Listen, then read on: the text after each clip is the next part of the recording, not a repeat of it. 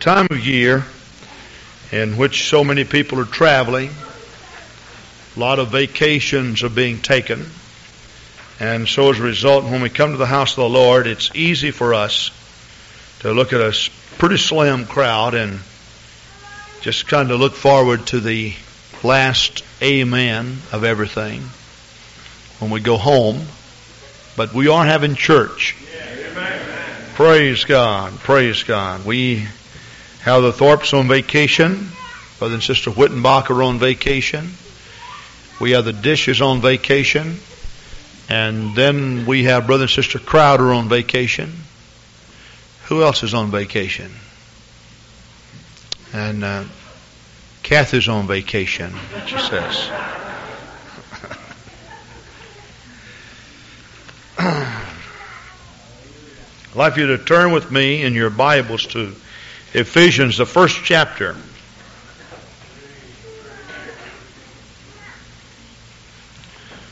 Thursday evening, remember our service. I made mention of this, but I will be teaching. Thursday evening, we'll be returning from camp Wednesday night or Thursday morning.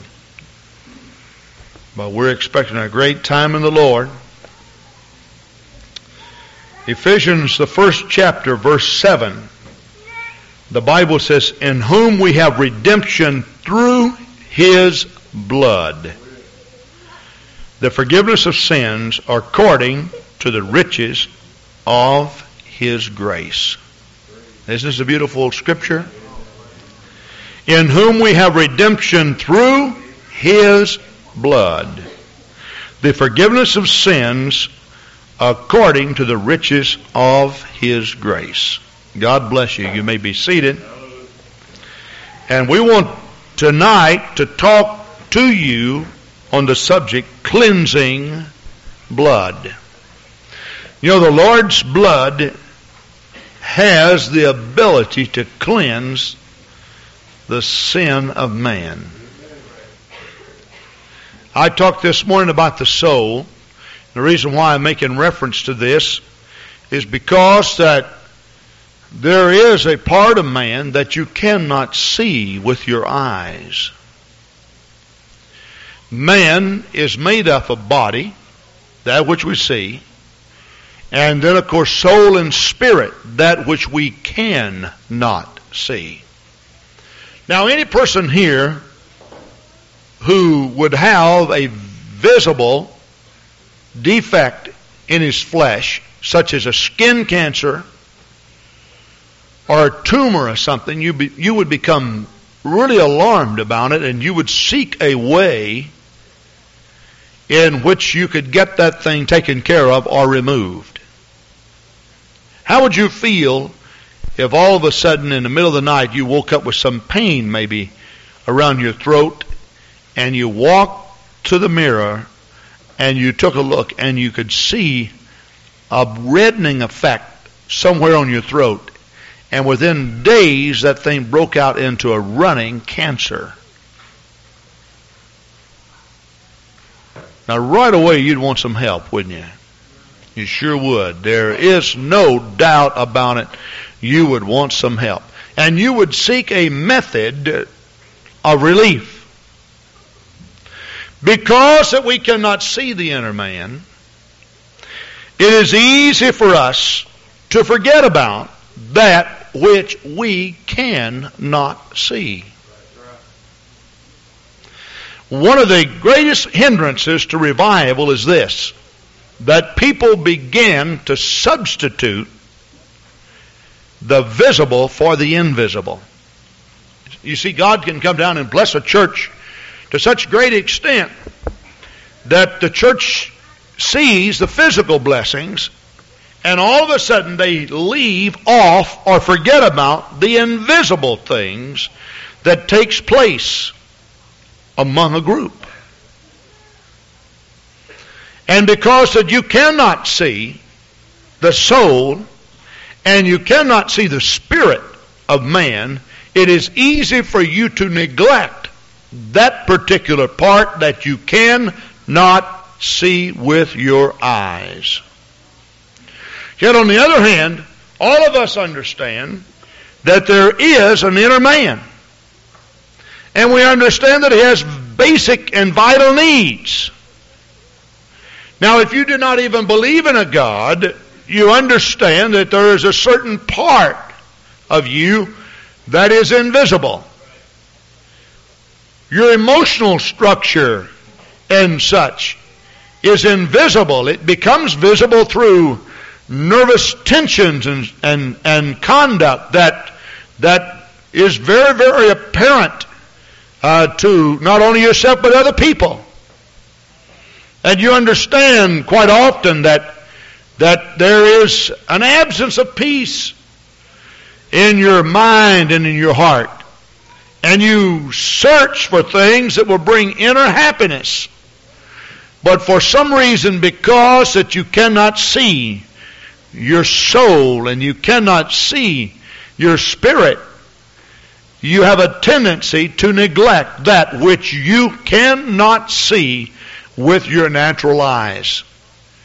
And going back to my statement a few minutes ago, a lot of revival movements and revival churches replace the invisible for the visible.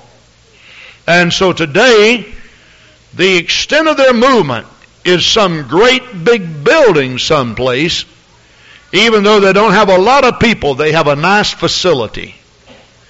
And even though they are not doing much for mankind as far as helping him along life's road, they certainly have a lot to brag about when it comes to buildings and such.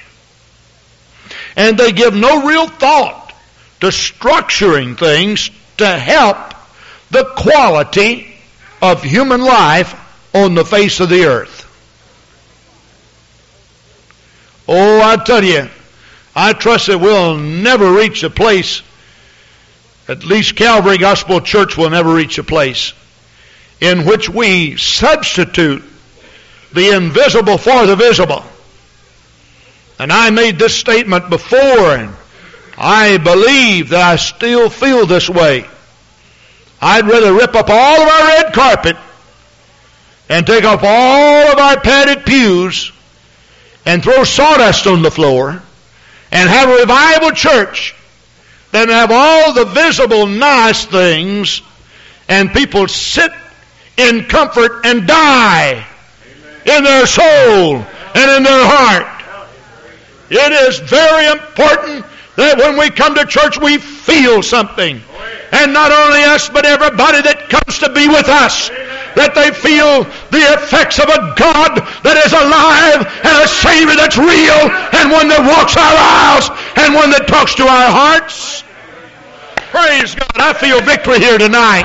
Let's clap our hands at great victory. Hallelujah, hallelujah, hallelujah, hallelujah, hallelujah. The Bible tells us that the church is purchased with the shedding of the blood of the Lord Jesus Christ. And that is such a very, very important thing. Now I want to talk about the blood for a few moments here as it relates to Bible salvation. So I'd like for you to turn with me to a passage of Scripture that I use in all probability as much as I use any passage, and that's 1 Corinthians 15. Now 1 Corinthians 15 is dealing with a subject entitled the gospel. I would say that if you ask the average Christian, that is the average person who claims to be Christian, what is the gospel? They might be able to tell you good news. Gospel is the good news, but they wouldn't be able to tell you what the good news is all about. And you see, there is a great difference. While you may understand that the word gospel comes from two Greek words, Godspell, which means good news, more importantly is that you know what the good news is all about.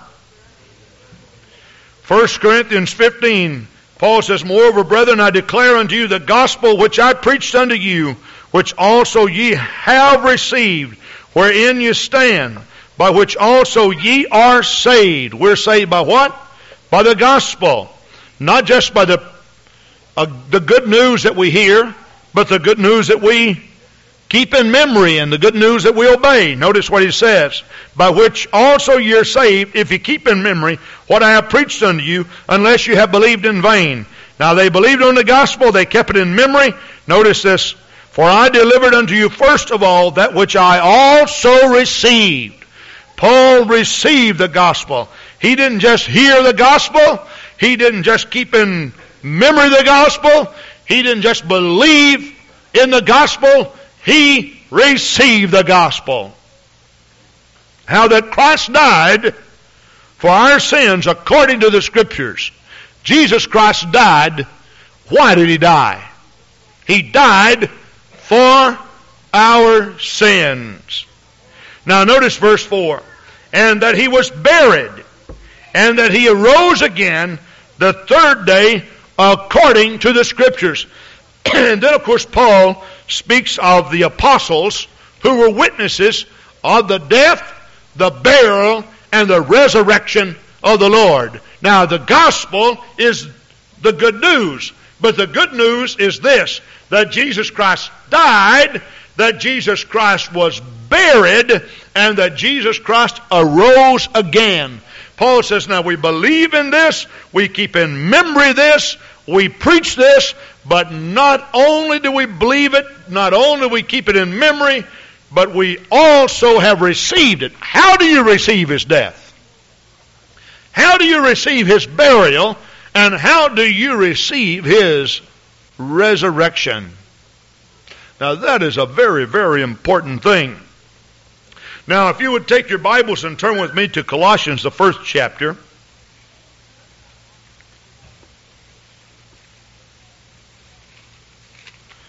It just seems to me like the Ephesians, Philippians, Galatians, and Colossians, they have so much to say, these epistles, about the death and the burial and the resurrection of the Lord.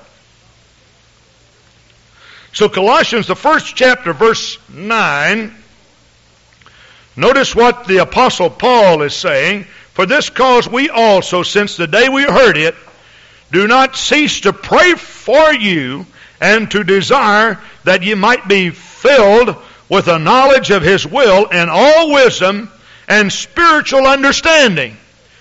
I praise God for spiritual understanding, don't you? There are a lot of people who can reason things, but some people seem to lack the ability to understand spiritual things. I have seen a lot of good brothers and a lot of good sisters who just seem to have everything together from a standpoint of having good moral character and such, but to talk about the Lord and to perceive things of the Spirit, it just was not a part of them. But God wants to give us spiritual understanding. Now verse 10 says, that ye may walk worthy of the Lord unto all pleasing, being fruitful in every good work, and increasing in the knowledge of God, strengthened with all might according to His glorious power, unto all patience and long suffering with joyfulness. Praise God. Aren't you glad that God gives us joy as we walk down life's road? And I'll tell you, I believe that one of the greatest hindrances to evangelism is a lack of joy by the participants that are involved in, who are involved in the preaching of the gospel. There are a lot of people who are going out preaching the gospel that they seem to have a real lack of true joy. The kingdom of God is not meat and drink, but it's righteousness and peace and joy in the Holy Ghost. I do not know of anything that I have ever experienced in this world that has brought joy to my heart and to my soul like my relationship with my God. Praise the Lord. I love it. I love it. I love it. Praise God. With all my heart I love it. And I made this statement after the ABI Quartet had concluded their presentation last Thursday evening. But as I listened to them sing, and the Lord seemed to get a hold of my heart, and we were dancing in the Spirit, and I was way on the back there all of a sudden there just came over me such a flood of joy. And there was such an appreciation. I caught myself telling the Lord, Lord, don't ever let anything come and take my love away from you. I love this with all my heart. This has brought joy that nothing else has brought. Now, I can tell you for sure that when I was a sinner, there were times in which I thought that I was happy and I experienced some kind of a joy. But on the other hand, there were so many heartaches and so many disappointments and so many false things, and you'd be laughing one moment and crying the next moment, and you'd feel like that you were on cloud nine today, and tomorrow it was a different story altogether. But Jesus said, my peace I give unto you, not as the world gives. Praise God. You see, the devil can come and he kind of baits you, with a little bit of joy and baits you with a little bit of peace, and you can get involved and you think you have found the great experience of life, only to have all of that taken away from you tomorrow. But oh, thank God when Jesus Christ came and when we experienced the glorious power of the Holy Ghost in our hearts, in our lives, when our soul was made clean by the cleansing blood and agent of Jesus Christ. Oh, there was a joy that came to our hearts, and there was a love that came to our soul, and there was a peace that settled inside. Not as the world gives, but friend, I've been walking with God now since 1961, and it's been there every day. Praise God that I have walked with God, even in times when I've experienced some suffering and some pain. Undergirding me and undergirding that particular crisis that I happen to be involved in was the glory and the power and the joy of the Holy Ghost. It was there. And I could feel it, praise God. I've gone to the gravesides with mothers who have lost their children. I've gone to the gravesides of grandmothers who have lost their grandchildren. I've gone to the graveside of wives who have lost their husbands. I've gone to the graveside of husbands who have lost their wives. And oh, I've seen them stand there. And even though there were tears in their eyes, they have lifted their hands, and with great joy they knew that there was a bright hope in the resurrection.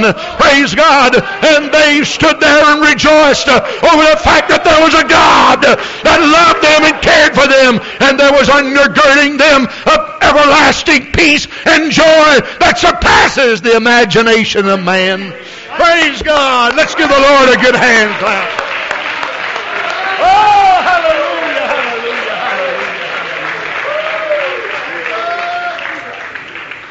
Praise God, praise God, praise God. Verse 12 of Colossians 1, giving thanks unto the Father, which hath made us meet to be partakers of the inheritance of the saints in light. Praise God. Isn't that great? Did you know that everything that God has can become ours? We are heirs of God and joint heirs with Christ. Now, joint heir simply means that everything that belongs to Jesus Christ will belong to us. He will share that with us. Now, can you believe that? He will share that with us. And the good thing about heaven is this. Even though there is much emphasis placed in the Bible on good works, and we read a scripture already, and you're hearing tonight concerning this, heaven is a place that you really don't get there because you earned it or worked for it, but you get there because you inherit it. Why am I going to heaven? Because I'm an heir of God and a joint heir with Christ. I inherit heaven. Now, verse 13, who hath delivered us from the power of darkness and hath translated us into the kingdom of His dear Son. Praise God. You remember when you were in sin? I'm sure all of you can remember this. I remember where I came from. And I remember how much heartache and how much pain and how much sorrow I had in my heart. I used to go over to Brother Rutherford's home. Now, you probably wouldn't understand this. Sometimes you look at a preacher, and especially a quality man like Brother Rutherford, and you think he's always been a saint. Well, see, when Brother Rutherford married my sister, he was a Baptist minister. And my sister was backslidden. And, of course, he had fallen in love with her, so they got married. And right away, my sister then started talking to him about his faith, because she knew that there was more to Bible salvation than just shaking a preacher's hand and so-called believing in the Lord Jesus Christ. Now, Brother Rutherford had established a couple of Baptist churches. But what happened was that as Sister Rutherford began to witness to him and talk to him about the Lord, then he kind of dropped out of all religious work for a while. And can you believe that Brother Rutherford and I used to sit up and play cards all night long? Can you believe that? Just sit there and smoke cigarettes and play cards. And man, we didn't do much gambling. We played with pennies sometimes, or matches. But I had piles of matches this big, in a smoke-covered room. And now you can hardly believe that, can you? Man, and we'd play. And Sister Rutherford say, you're going to have to go to bed, Jim. You're working hard tomorrow. And we just keep on playing. We keep on playing. I used to go over to Sister Grant's mother and dad's home, and Charlie was just a little squirt then. And we used to play cards over there. And man, you talk about cigarette smoke and playing cards, and we'd play poker all night long, and you could hardly get up the next day. And I remember all those days. Oh, what a great, great life. You know why it changed? Because the greatness of it seems to fade away so quickly. It just, you always have this empty feeling inside. You always feel that there's something missing. The reason why you feel that way? Because there is indeed something missing. There is indeed something missing. And even though I enjoyed being around her folks and her brothers for a while, you're always in quest for new friends and searching for new fellowships, because you were disinterested at times. You became disinterested in your old friends and such. You know what? I can truthfully tell you, I'm going away this week to camp, but I miss all of you already. I'm homesick, and I haven't even left. I'm serious when I say that. There are times when I plan on going on to the conference to some place, and I'll be loading everything in the van, and I'll tell Sister Grant, I just don't want to go. And she says, why? I said, because I missed Thursday night service already. And she said, but hon, we haven't even gone. I said, I know, but don't you miss it already? And she'd say, yes. Just like to be with God's people. Praise God. And you know what? I didn't choose a one of you as my brother or sister. And you didn't choose me. And that's a good thing about the house of God. Jesus said, hey, you didn't call me. You didn't choose me. I chose you.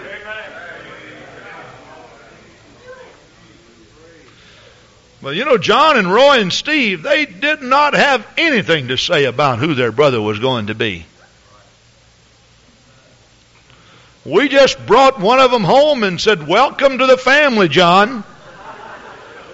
And later on, we brought Roy home and we said, now, John, this is your brother. Love him. And then later on, we brought Steve home and we said, Roy and John, now this is your little sister. That was supposed to have been, but she didn't turn out quite right, but anyway, you love him. We wanted Steve to be a girl so much, and that's the reason why he had such sissy traits, You know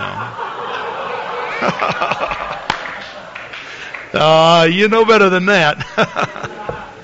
We wanted to be a girl so much. Somebody came along and said, I'll tell you what, you may have wanted a girl, but he's a boy all the way. And I praise God for boys that act like boys. Amen. Praise God.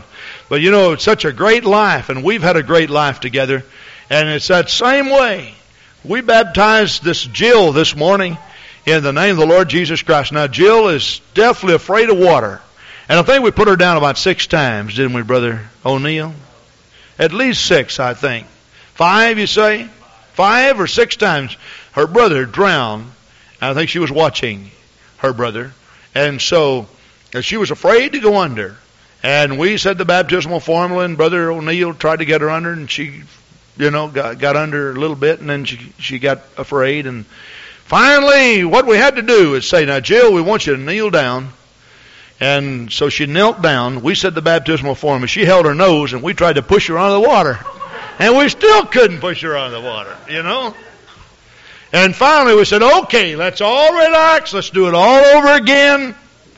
Now, baptism is a type of the burial of the Lord. Now, some people might question and say, well, don't you think it's your intent? Well, I'm not going to say that if we neglected simply because that we did not know that she hadn't gone under, that God would not count that as a valid baptism. But you see, we were standing there and we knew that she hadn't. And we just like to be on the safe side, and we like to do it like the Scripture says do it. And so finally, we said the baptismal formula, and Jill held her nose, and without any assistance of us, she went under herself there. Praise God. And when she came up, she began to just speak with other tongues and magnify God, and there was a beam that came across her face. Praise God. And she was just beside herself, and she said, the cold water's not cold anymore, and I could stay in this the rest of my life, and this is so great and so wonderful, and praise God, praise God, praise God. And you go through things like this with people, and you see the joy of the Lord flood their soul. Praise God. And you take on a real love. It's like God just bringing this child to us and said, here she is, brand new, in the family of God. Now, we don't have an option as to whether we love her or not. God didn't give it an option. He just gave her to us and said, take care of her and love her. This was a commandment given to Peter and the apostles. Take heed unto the flock, over which the Holy Ghost hath made you overseers, which God had purchased with the shedding of His own blood. Praise God. And so here she is, a new babe in the body of Christ. Friend, you won't find love any place like you find it in a true blood-bought, apostolic, Holy Ghost-filled church. Praise God, praise God, praise God, praise God. Hallelujah, hallelujah. Hallelujah, hallelujah. Praise God. But those dark moments, I still remember those. I think it was as hard for me to repent as anybody I have ever dealt with in my life. And I had to deal with myself just like I have to deal with some people. It seems so easy for some people. I've gone to some people and said, now you need to repent of your sins. Yes. And what does that mean? Ask God to forgive you of everything. I've seen people just kneel down and say, God, I want you to forgive me of everything. And the tears started flowing, and they were just so humble and submissive to God. Now, I wasn't that way. I really wasn't that way. Why? You know what happened to me? I'd get down to pray, and I could just wrestle with myself. I saw all of my friends lined up one after another. You have some of these hang-ups. And each one I was asking, do you still like me? And they all said, no. No, I went down. I had all of these things that and while I was praying, I thought, all of my friends now, that none of them like me now. And then after a while, I began to think about church, 3-4 times a week, and what if we have a revival and I have to come, and that's before we invented rest nights. So I'd have to go Monday, Tuesday, Wednesday, Thursday, Friday, Saturday, and twice on Sunday. And sometimes I ran revivals for 4, 5, 6 weeks. And I thought, man, I don't know if I can hack that.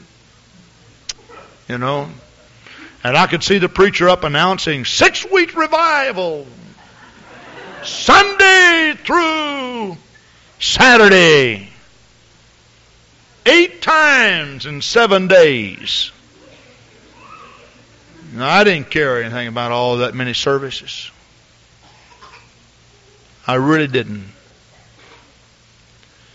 And down the line, I could see the preacher standing there, and he was preaching against sin. And I was a cigarette smoker. I tried to quit smoking cigarettes, so I started smoking cigars.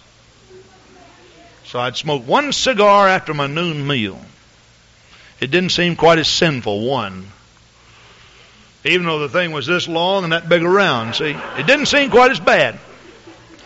But I'd smoke one cigar, and then I'd lay all the cigars down. I'd say, I'm not going to smoke any, but I'd go back, and I'd pick them up. After a while, when I'd go in the store, I was stopping by and buying one cigar a day. After a while, I stopped in, and I bought just boxes of them, take them out. Told my wife, I said, so I won't have to stop so often, They say every time you make a stop, you burn up a gallon of gasoline. I had all these kind of ways. See? Isn't it great to just see people just come and humble themselves and say, forgive me, God? It was not that easy for me. I don't know if I was stubborn or just what the deal was. I know I was strong-willed. I wanted to live for God, but it was not that easy for me to make up my mind. But I'll tell you one thing. When I gave my heart to the Lord and I was filled with the Holy Ghost, God just changed me inside. How can such a change take place? Do you think the blood has something to do with that? Yes, it does. And that's what we want to talk about here in remaining time that we have left. Verse 14, in whom we have redemption through His blood, even the forgiveness of sins. The gospel is the death, the burial, and the resurrection of the Lord. We can associate ourselves with that gospel by nailing our sinful flesh to the cross with the Lord. Did you know that Jesus Christ died on the cross, and the Bible says we are crucified with Him? Now, I know that 2,000 years ago, when Jesus died upon the cross, He had every last one of us in mind. And when He was nailed to the tree, when His flesh became submissive to death, and that's what repentance is all about. It's submitting yourself to death. And when we say to death, we're talking about death of sin. It's making up your mind and submitting to it. I have always contended this since I have gained an understanding through my own experience relative to serving God. The biggest hang-up you can have about laying sin aside is the hang-up between your two ears. It's a matter of having a hard head, and it's a matter of not making up your mind. But if you can make up your mind and submit yourself to God, repentance becomes a fairly easy thing. While it is death, Jesus Christ submitted Himself to death, even to the death of the cross. And this is what we have to do. We have to become submissive in repentance to the Lord. Now, that's not something we do when we originally come to God, but it's something we do every day. And I just really praise God for a real understanding of repentance in the Scripture. Repentance really becomes a basic attitude that you live in every day. The Bible says, if a man exalteth himself, he shall be abased, but he that humbleth himself shall be exalted. And really, true repentance is a humble state and an attitude that a man lives in. When Paul speaks of men who ought not think themselves more highly than their brethren, he's talking about a humble attitude. How can we submit ourselves to each other? Because we are constantly submitting ourselves to God. But the Christian who becomes arrogant and self-willed and stubborn and rebellious against God cannot submit himself to his brothers. He can't do it. He absolutely cannot do it. And maybe I'm talking to somebody here tonight who has spiritual hang-ups. That you're doing things that you know that's wrong, but you continue to do them, and you seem to lack the understanding to put that thing aside and stop it. Now, when we came and gave ourselves to the Lord at the altar, really repented, we nailed our flesh to His cross. But the gospel is not just the death of an individual, it is also the burial of an individual.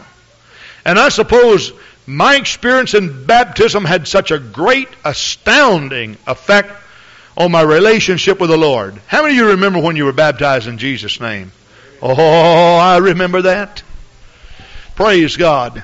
Now, I place a lot of importance on baptism because I just feel that baptism is such a vital, vital, vital experience with the Lord. Now, what we want to do, we want to just stop here and we want to go to Colossians, the 2nd chapter, verse 8. And we want to talk about baptism here for a moment. Now notice what Paul says, beware lest any man spoil you through philosophy and vain deceit, after the tradition of men, after the rudiments of the world, and not after Christ. And listen, there's a lot of traditional teachings that go on in churches that are not valid teachings. When I say valid, I'm talking about according to the Scripture. People are saying, well, we never baptize in water by immersion. Why? That's not our tradition. Well, I was baptized when I was a little infant. They took water and poured over my head. That's not a valid scriptural teaching. But we've always done it this way. That's not a valid reason. Praise God. But see, people are taking it that way. Let's go on and read verse 9. For in Him dwelleth all the fullness of the Godhead bodily. In who? Jesus Christ. Praise God. You see our signs all around here? We publish His name. We wear His name. There is none other name. And His name is Jesus. For He shall save His people from their sins. And friend, there is no other name under heaven given among men whereby we must be saved. Praise God. In Him dwelleth all the fullness of the Godhead bodily. And ye are complete. Let's say that together. Complete. Let's say it again. Complete. Let's say it again. Complete in Him, which is the head of all principality and power, in whom also ye are circumcised with a circumcision made without hands, in the putting off of the body of sins of the flesh by the circumcision of Christ. And what he's saying, that no longer is it a physical circumcision of the foreskin of the flesh, but is the cutting off of the old body of sin inside the heart. That God comes down and He has a method in which He can circumcise. He has a method in which He can cut away the old sinful flesh from the heart of man. Praise God. Now let's go on. Notice what Paul then says, buried with Him in baptism, wherein also ye are risen with Him through the faith of the operation of God, who hath raised Him from the dead. Praise God. Now, verse 14 has this to say. Verse 13. And you being dead in your sins, and the uncircumcision of your flesh, hath He quickened together with Him, having forgiven all your trespasses. Praise God. Now when you repent, God forgives you. But notice this, according to the context of the Scripture, when you are baptized in the name of the Lord Jesus Christ, not just forgiveness, but complete removal, circumcision, the cutting away of that dead decay from your very innermost being. It's separated as far as the north is from the south and the east is from the west. God literally separates that from you. And notice what verse 14 says, blotting out all the handwriting of ordinances that was against us, which was contrary to us. That simply means that the law of the Old Testament found every man guilty. And the Bible says, the soul that sinneth, it shall surely die. But when God looked at the blackboard that listed all of our sins, where we had transgressed against the ordinance of God, God God took out the eraser and He went up there and He says, I want you to take a careful look of your death. It has been pronounced. It is written on the eternal walls of destiny. But I'm going to take my blood and I'm going to erase it. And when you look at it from now on, you'll see a clear slate. There'll be nothing written against you and nothing recorded in the books. So when you stand before God to be judged, there will be nothing to condemn you. And that's why Romans, the first chapter, or the 8th verse, chapter 8 rather, verse 1, the Bible says, there is now therefore no condemnation to them that are in Christ Jesus, who walk not according to the flesh, but after the Spirit. Praise God, praise God, praise God. Brother Cox, the Lord Jesus Christ just came and looked at my sinful heart one day, and He said, you can't do anything about your sin, and nobody can do anything about your sin, but through my death and my burial and my resurrection, I have appropriated blood that's powerful enough to reach inside your heart and take it all away and cast it into hell so that you don't have to go there. Praise God. I don't know of anything I like to preach about more than I like to preach about the gospel. Praise God. Now, sometimes we can get on negative things, and we have to get on negative things. But this is a very, very powerful thing that we're talking about here tonight. A very, very powerful thing. Praise God. And so as a result, notice what verse 16 says. And I like verse 16. Let no man therefore judge you in meat or in drink, or in respect of an holy day, or of the new moon, or of the Sabbath days, which are a shadow of things to come, but the body is of Christ. Now you remember in the Old Testament, all the way back in the 3rd chapter of the book of Genesis, the Bible tells us that thus the heavens and the earth were finished, and God rested on the 7th day from all of His labor. And when the Mosaic law came into effect in Exodus, the 20th chapter, the Bible tells us that one of the 10 commandments was this: 6 days thou shalt labor, on the 7th day it shall be a day of rest. And so in the household of Israel, when the 7th day rolled around, they all sit down, and they didn't work anymore, and they didn't labor anymore, and they took their naps and they rested all day. Oh, it was such a glorious day. Praise God. You like rest? You know you like rest. And some of you men who are working overtime and long hours, oh, what a great opportunity it is to have a day like today where you can take a Sunday afternoon nap. Isn't that great? Praise God. I mean, you can just go and you can stretch out, and it doesn't make any difference. You don't feel guilty about it. Now, a guy who's laying around on Monday, he usually has something to bother his conscience. And a guy who lays around on Tuesday, same thing happens. Wednesday, same old conscience throbbing, bothering, nagging. Here comes Saturday. I still have responsibilities, but when the day of rest comes, it's all right. Everybody expects me to be laying around today. You see, now this happened to be God's idea. However, what the Bible is saying is that this day of rest was a shadow and a type of things to come. Isaiah 28, verse 11 and 12 says, for line must be upon line, and precept must be upon precept. Line upon line, and precept upon precept. Notice what he said. For with stammering lips and another tongue will I speak to this people, to whom he said, this is the rest. Now what the Scripture is actually saying, this is the Sabbath. Praise God. Isn't that great? This is the Sabbath. And when Paul says, let no man judge you in this and that and the other, and especially in holy days or the Sabbath day, what he's saying is that you have received the eternal Sabbath in your soul.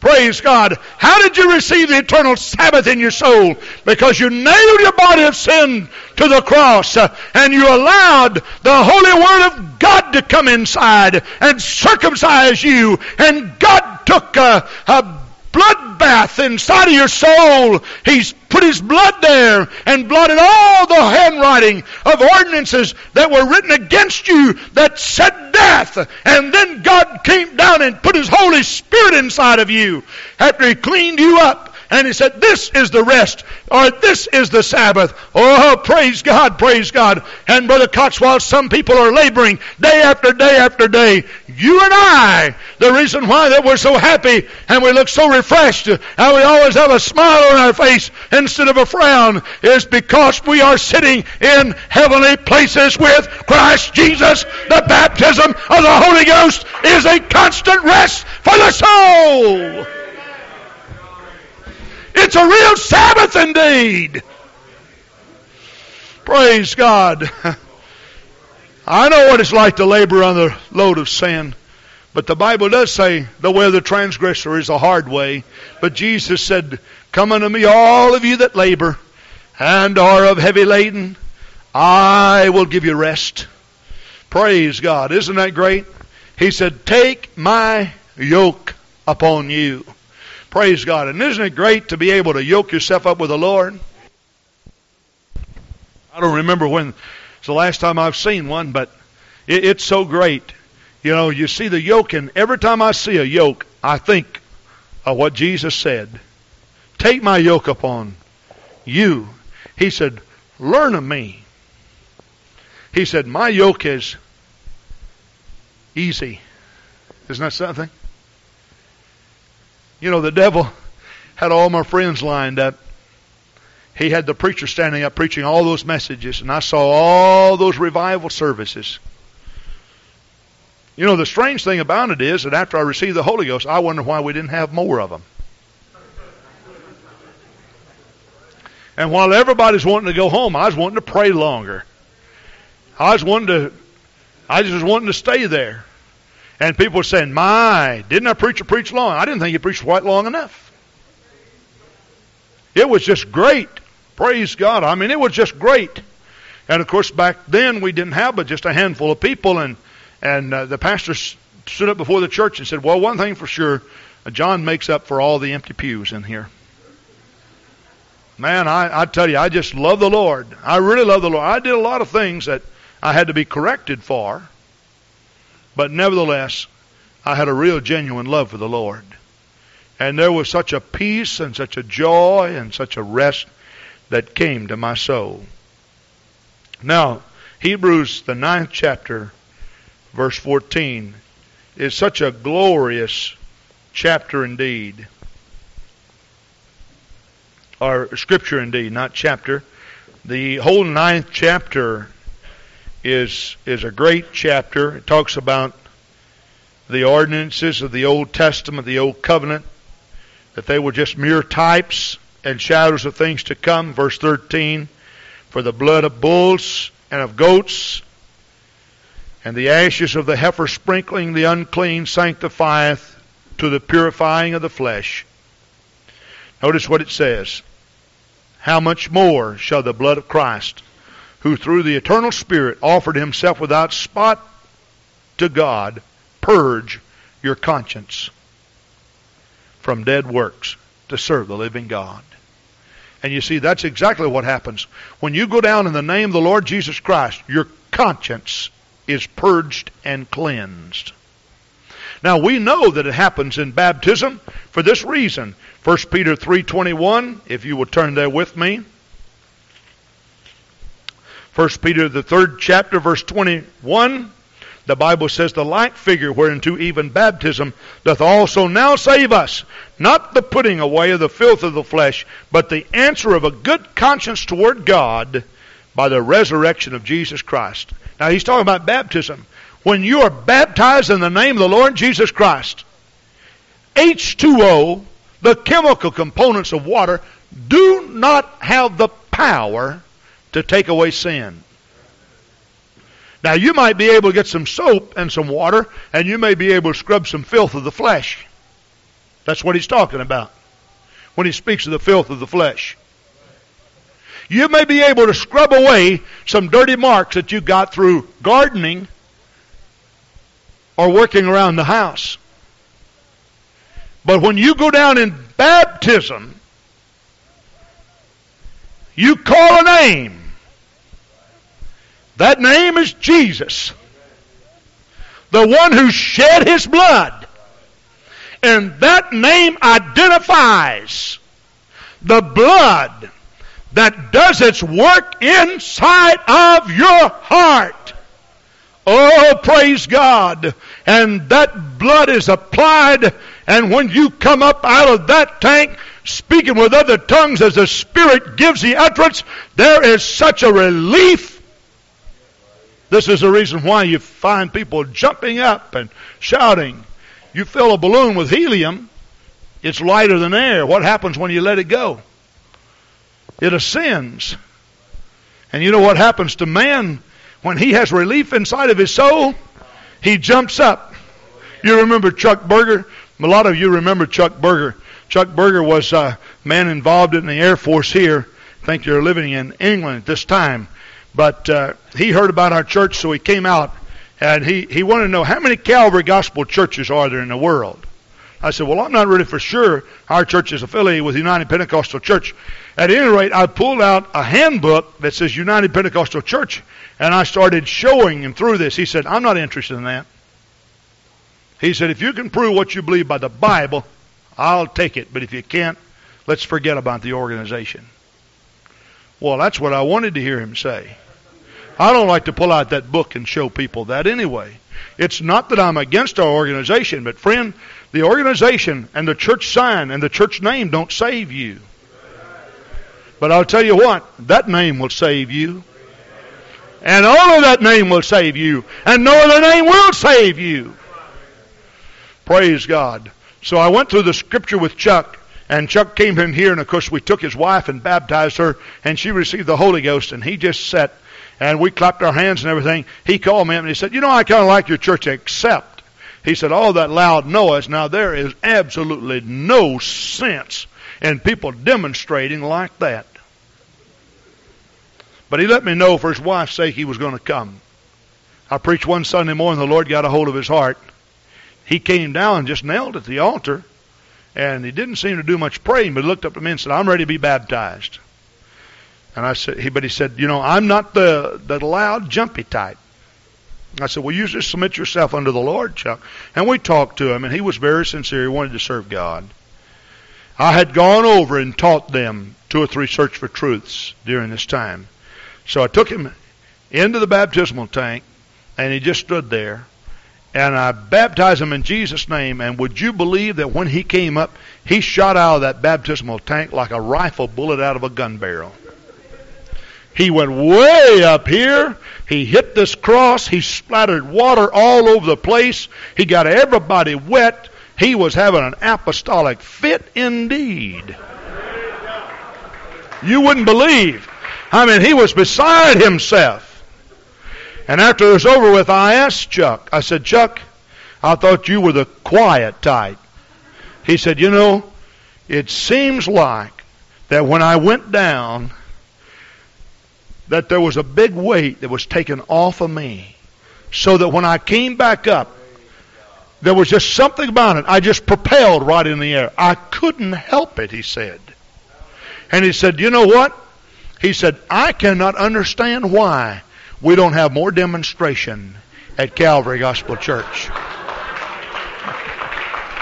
And you remember how he used to clap his hands? Oh, he'd clap his hands and he'd sing, and every now and then I'd remind him. You know what he said? He said, Brother Grant, really, it was like a ton of bricks came off of my soul. He said, God just gave me a clear conscience. I had no fear of anybody. You know, there's no feeling in the world. Listen to me. Maybe I'm talking to somebody here tonight who really needs this. There's no feeling in all the world like the feeling you get when you kill those sins and you have them removed by the blood of the Lord. Praise God. Praise God. You don't know what it's like. There's some people who go around with grudges, hating people, cursing, swearing, always having bad feelings. Oh, listen, when you empty that garbage out of your soul like you empty out a rotten garbage can on Monday morning, friend, It brings a sweet savor to the household. Praise God. All the pollution and all the garbage has been dumped into hell, the sea of forgetfulness. Praise God. But nothing can do it but the blood of the Lord Jesus Christ. Praise God. In my closing scripture tonight, I'd like for you to turn with me to Revelation 5. Revelation 5, verse 1 through verse 7. The church is in heaven here. And there is great contemplation concerning the judgment that will come upon the face of the earth. How is it going to come? We know it's going to come because men are so evil. The church is in heaven. The church is raptured in Revelation 4:1 through the open door that was opened into heaven. Now notice what happens when John takes that ride in the Spirit almost 2,000 years ago. And I saw in the right hand of him that sat on the throne a book written within and on the backside sealed with 7 seals. And I saw a strong angel proclaiming with a loud voice, "Who is worthy to open the book and to loose the seals thereof?" Now what that is saying, it's like a book that is sealed up. It's sealed with 7 seals. And this book contains judgment. But the judgment will not fall upon man until some worthy person can come and pull the seals back and open the book that brings judgment.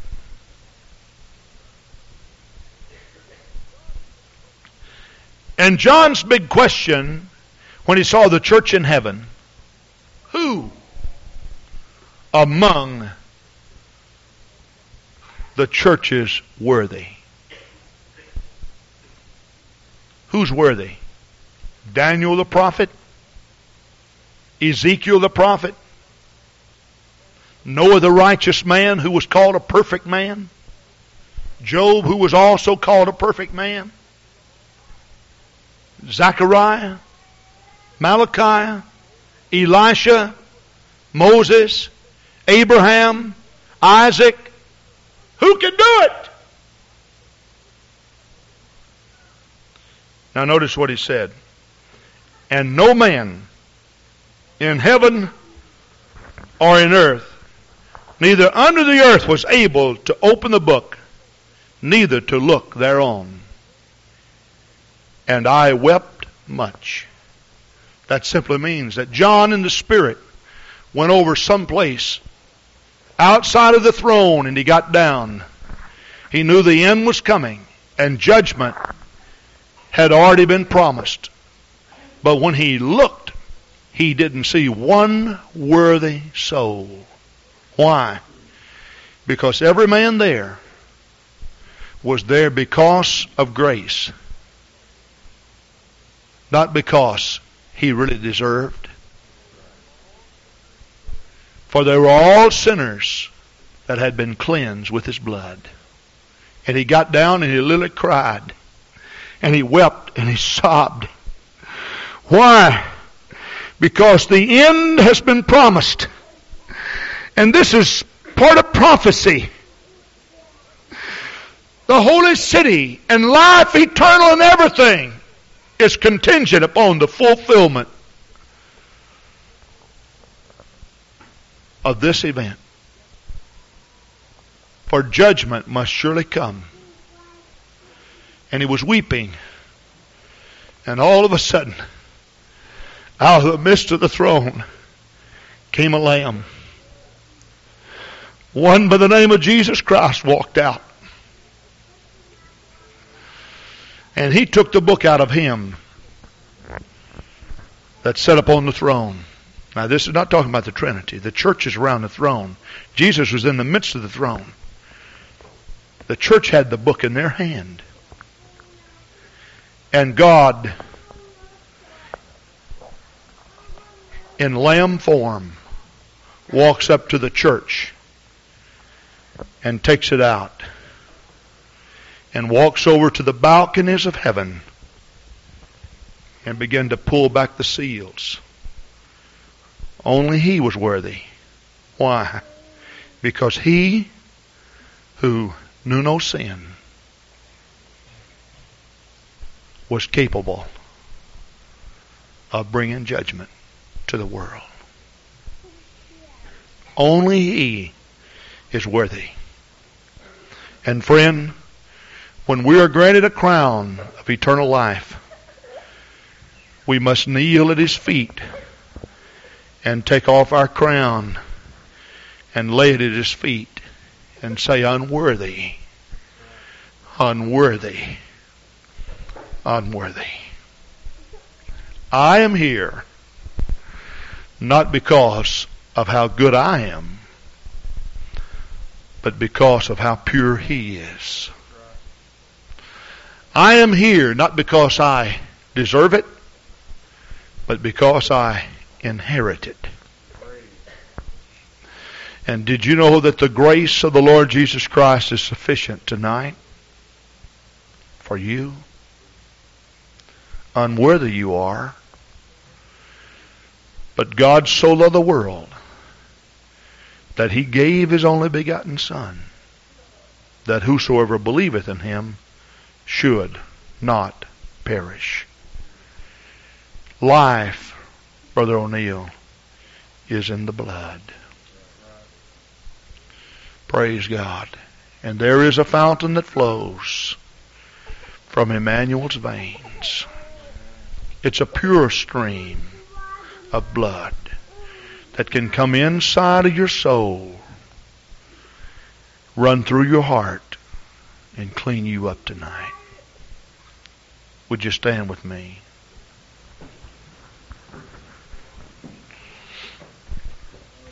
Oh, hallelujah. Hallelujah, hallelujah.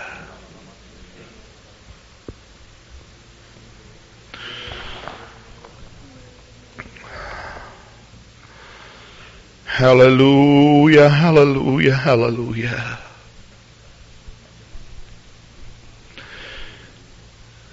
I want you to sing with me, Holy Spirit, thou art welcome in this place. You see, the blood is applied by the Spirit, the Bible says. Would you welcome the Holy Spirit to visit you right now? And as he visits you, would you exercise faith in him by stepping out and coming and surrendering your life to him?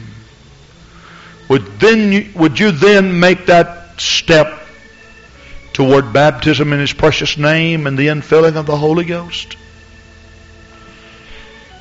And eternal life is yours simply by asking and believing. Praise God.